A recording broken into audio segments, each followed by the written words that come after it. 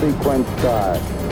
6, 5, 4, 3, 2, 1, 0.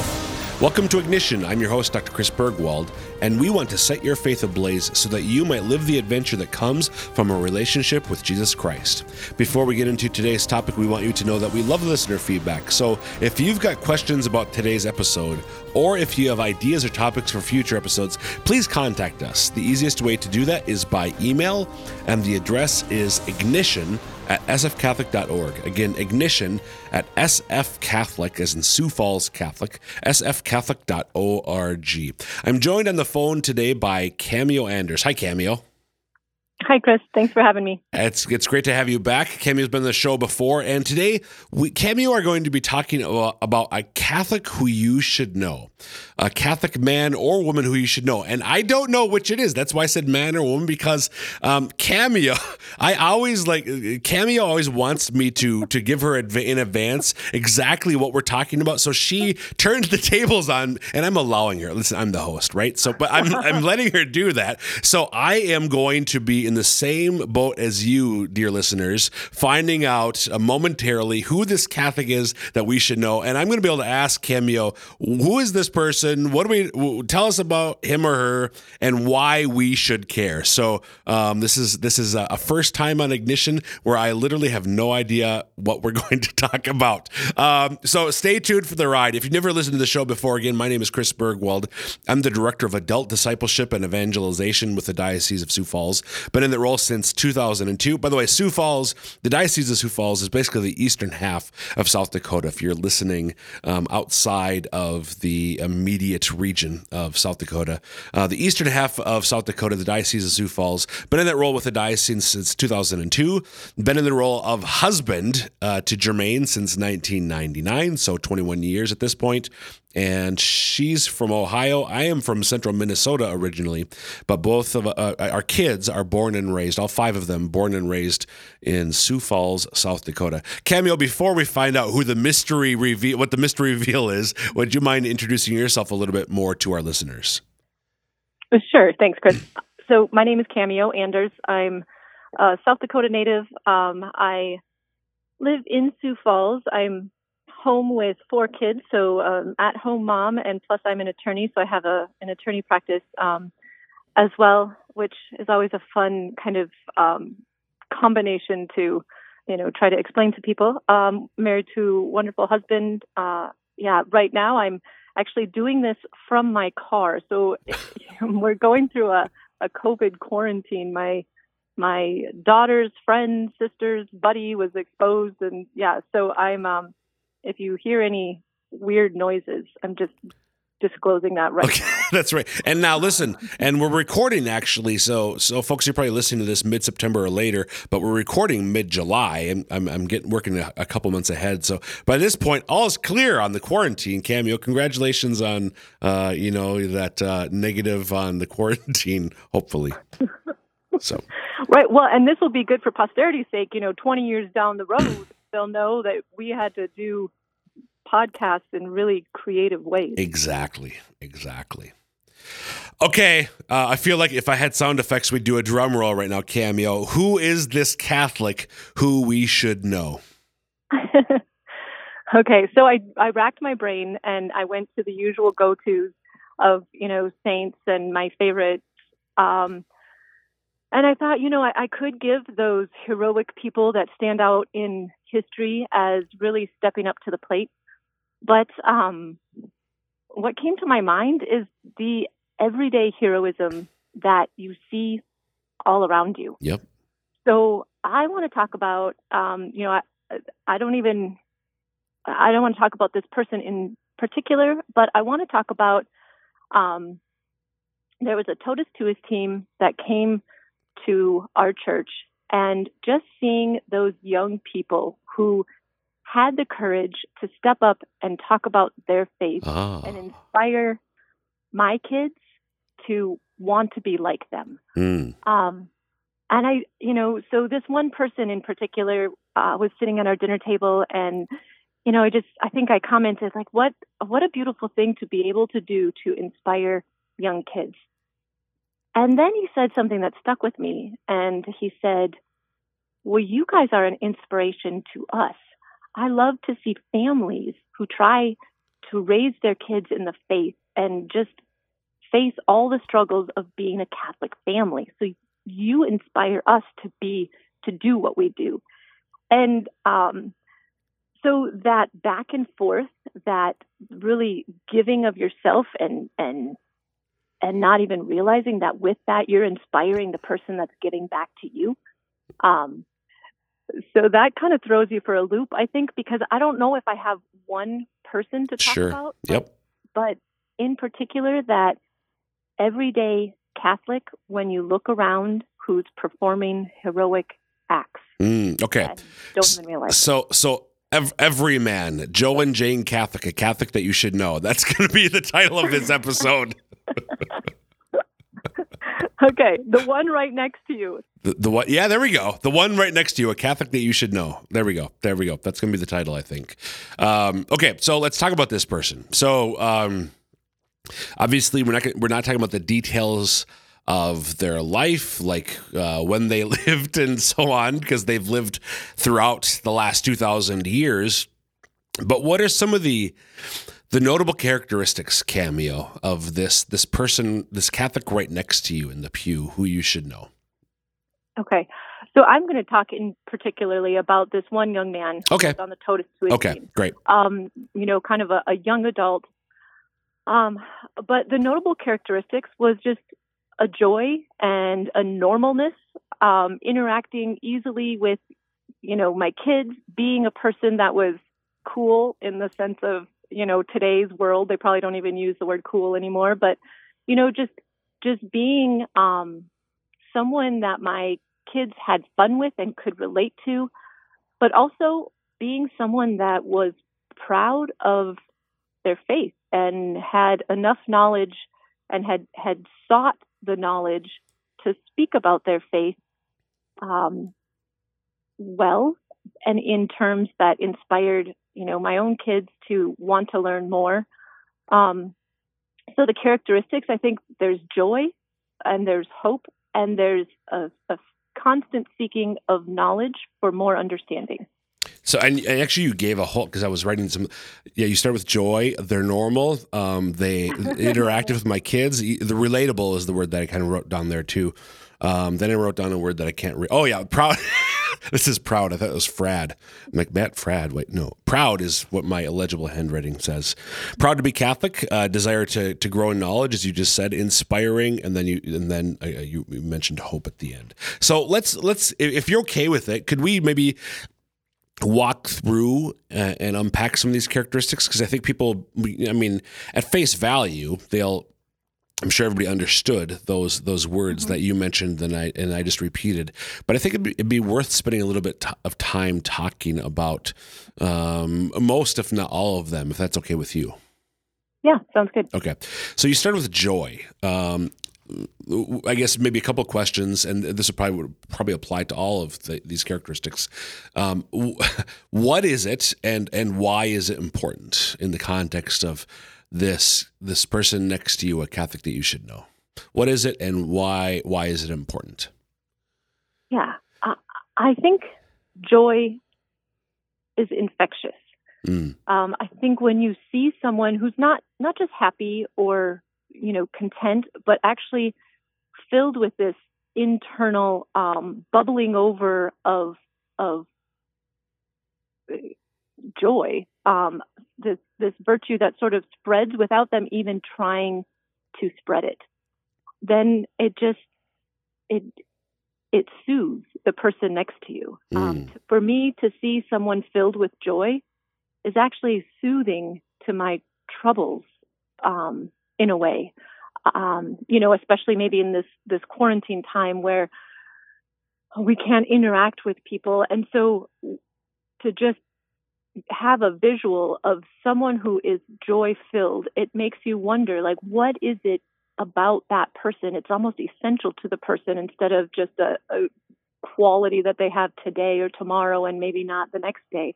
So I would say joy, there's something permanent, there's something internal, there's something soothing, and there's something where you want to learn more. It sort of inspires you to inquire more about that person and what the source is. And when that source is God, it's a quiet, constant invitation to know God. Yeah, amen.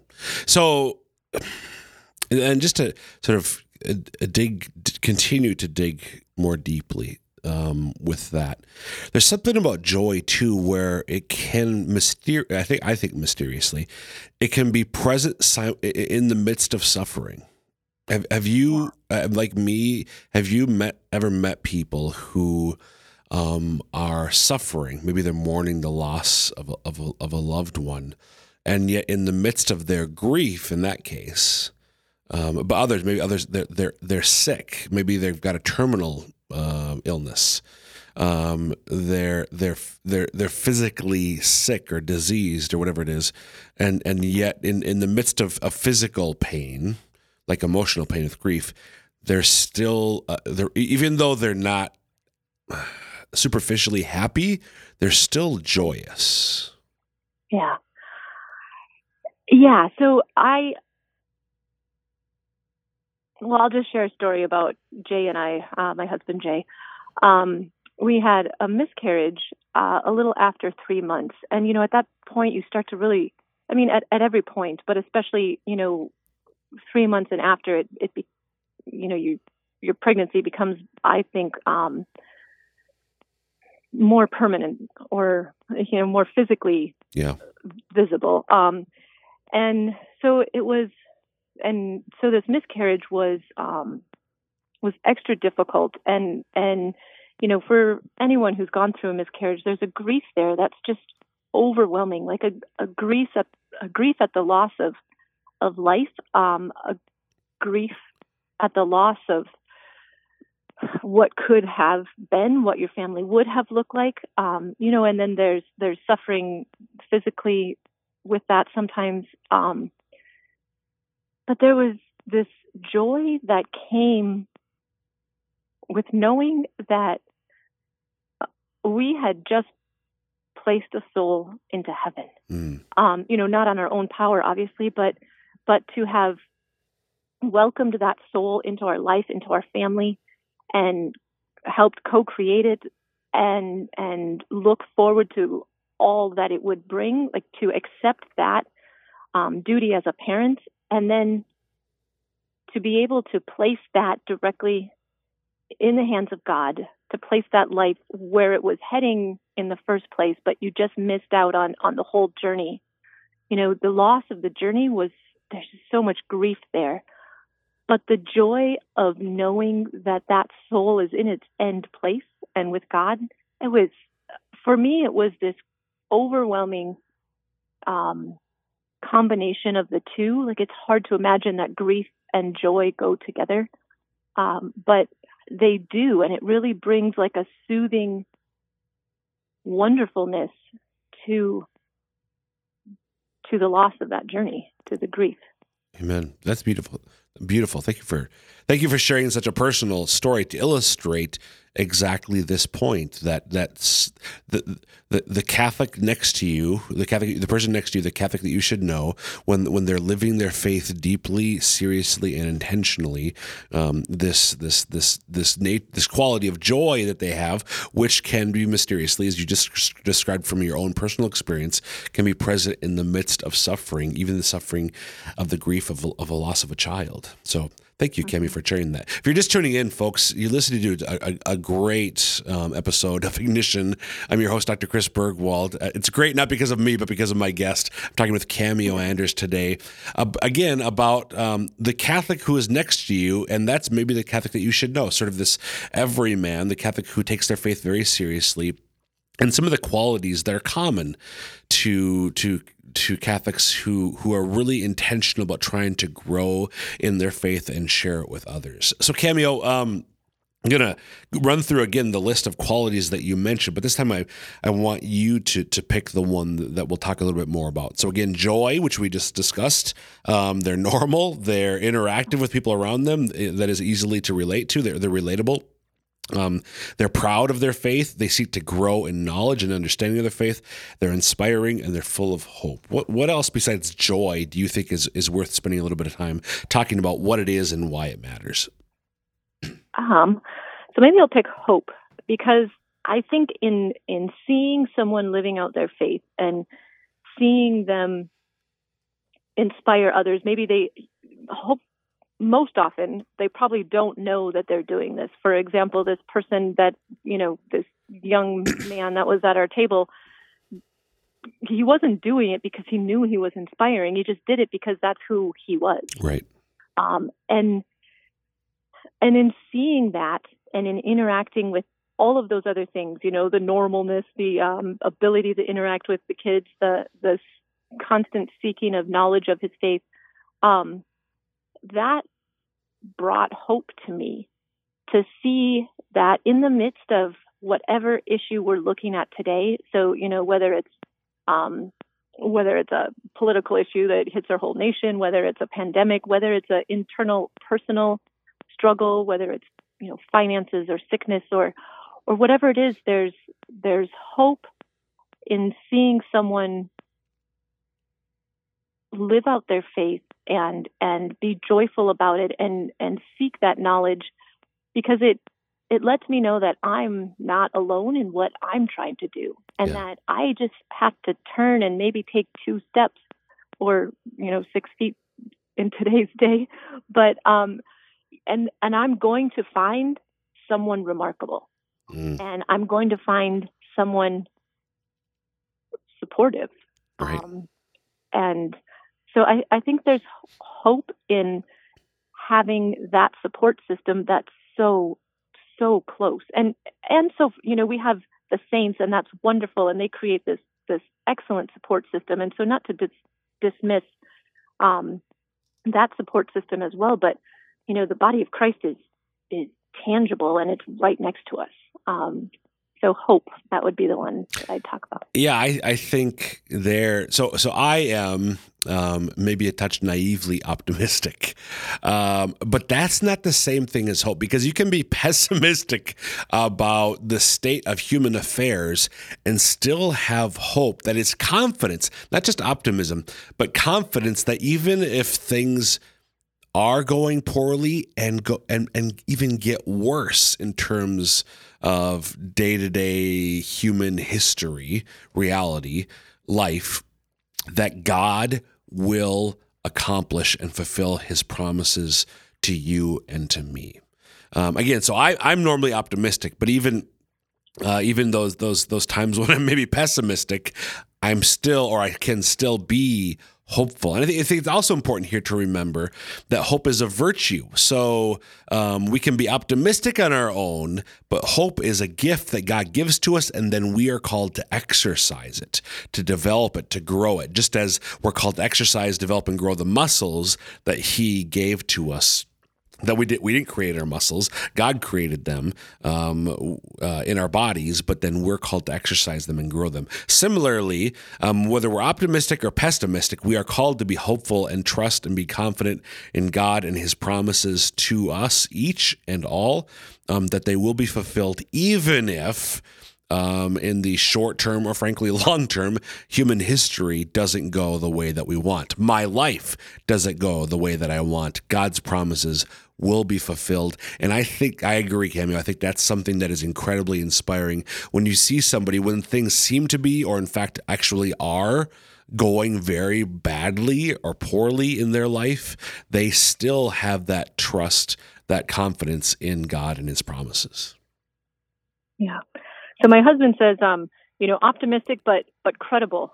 And so, it's good to be that optimistic person who sees the good in life, who sees the positive side of things, but also to retain that credibility of, yes, I'm optimistic, but I also see the reality of, what is possible, or I recognize, the struggle that happens.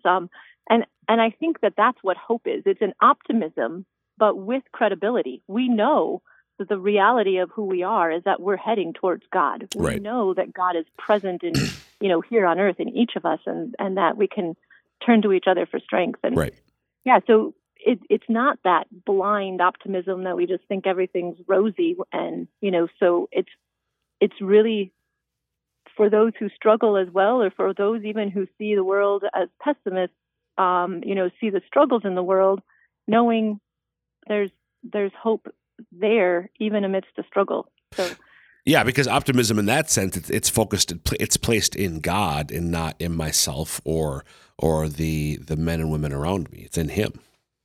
Mm-hmm. Amen. Yeah. Okay, let's see here. All right, we've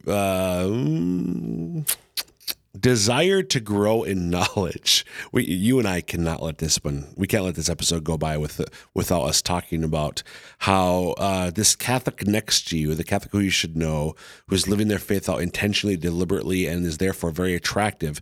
They have a desire to grow in knowledge. Let's talk about that a little bit. What does that mean, and why does it matter? Sure. So when I see a young person who seeks the faith, so I'm going to make a horrible stereotype about young people. Just disclosing that up front. You're going to establish right now that you are not a millennial, and you're an Xer. You're going to complain about the generation after you. People say, oh, "Shut up, boom." What's the line about boomer? Be quiet, boomer. Whatever, it can be quiet. Right, yeah. Shut up, Xer. Okay, boomer. Yeah, okay. Yeah, okay, Xer. That's all right. Go ahead. Now that we got that out of the way. Well, but I'm going to say it's sort of every young person.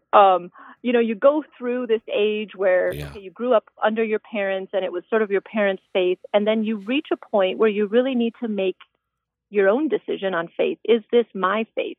And you could go one of two ways. You could be like, oh, that's my parents' faith. I'm going to take this completely contrary path and seek something other. Or you can, grow on the foundation that you've been given and continue to seek the truth in the faith that you have already as a foundation, but now are seeing it in new ways. And so I think that's a healthy thing. My stereotype against young people, I think it's a healthy spot to be in where you realize, what is my faith? What does it look like? And so there's this searching point that I think happens, and it's a good thing. So there's, I'm not dismissing it as it shouldn't happen, but young people, I think, really have that opportunity to face themselves and ask themselves, what do I believe? And so when I see a young person seeking more knowledge about their faith, to me, it tells me that they've stopped and they've faced themselves and they've addressed that hard question. What do I believe? What is my faith? And what is just something that I'm continuing to flow with because I grew up in it or for whatever reason? So that continuous search for knowledge, I think, is also like a identifying or a more clarifying of who they are as a person. And I mean, we all try to understand ourselves throughout life. I won't tell you how old I am, but I'm probably not in that young stage anymore. And, I'm still doing it. You laugh, Chris. You just gave away that I'm definitely not in that young stage. Sorry. But, I think we all are in that position where we should be continuously searching for what makes us who we are and who are we. So young people have this beautiful opportunity to really start that process or continue it from their own perspective. So I love seeing a young person delving into, church teaching or seeking advice from older people or just continuing to search for that knowledge. Amen. Amen. If you're just tuning in, you're listening to Ignition. I'm your host, Dr. Chris Burgwald, talking today with Cameo Anders about a Catholic you should know, and that is quite possibly the person next to you in the pew, the Catholic who's living out their faith with joy, with hope, with a desire to know. They're relatable. They're proud of being Catholic. They're inspiring. They make us want to be more like them. So, Cameo, we've got just about 2 minutes left. So maybe let's just do sort of a little mini, like a bonus, like one of these other characteristics that you mentioned. Just give us a couple minutes. Again, it's your turn to pick. If you want to talk about relatable or inspiring, or they're proud to be Catholic, what do you want to spend just a couple minutes on?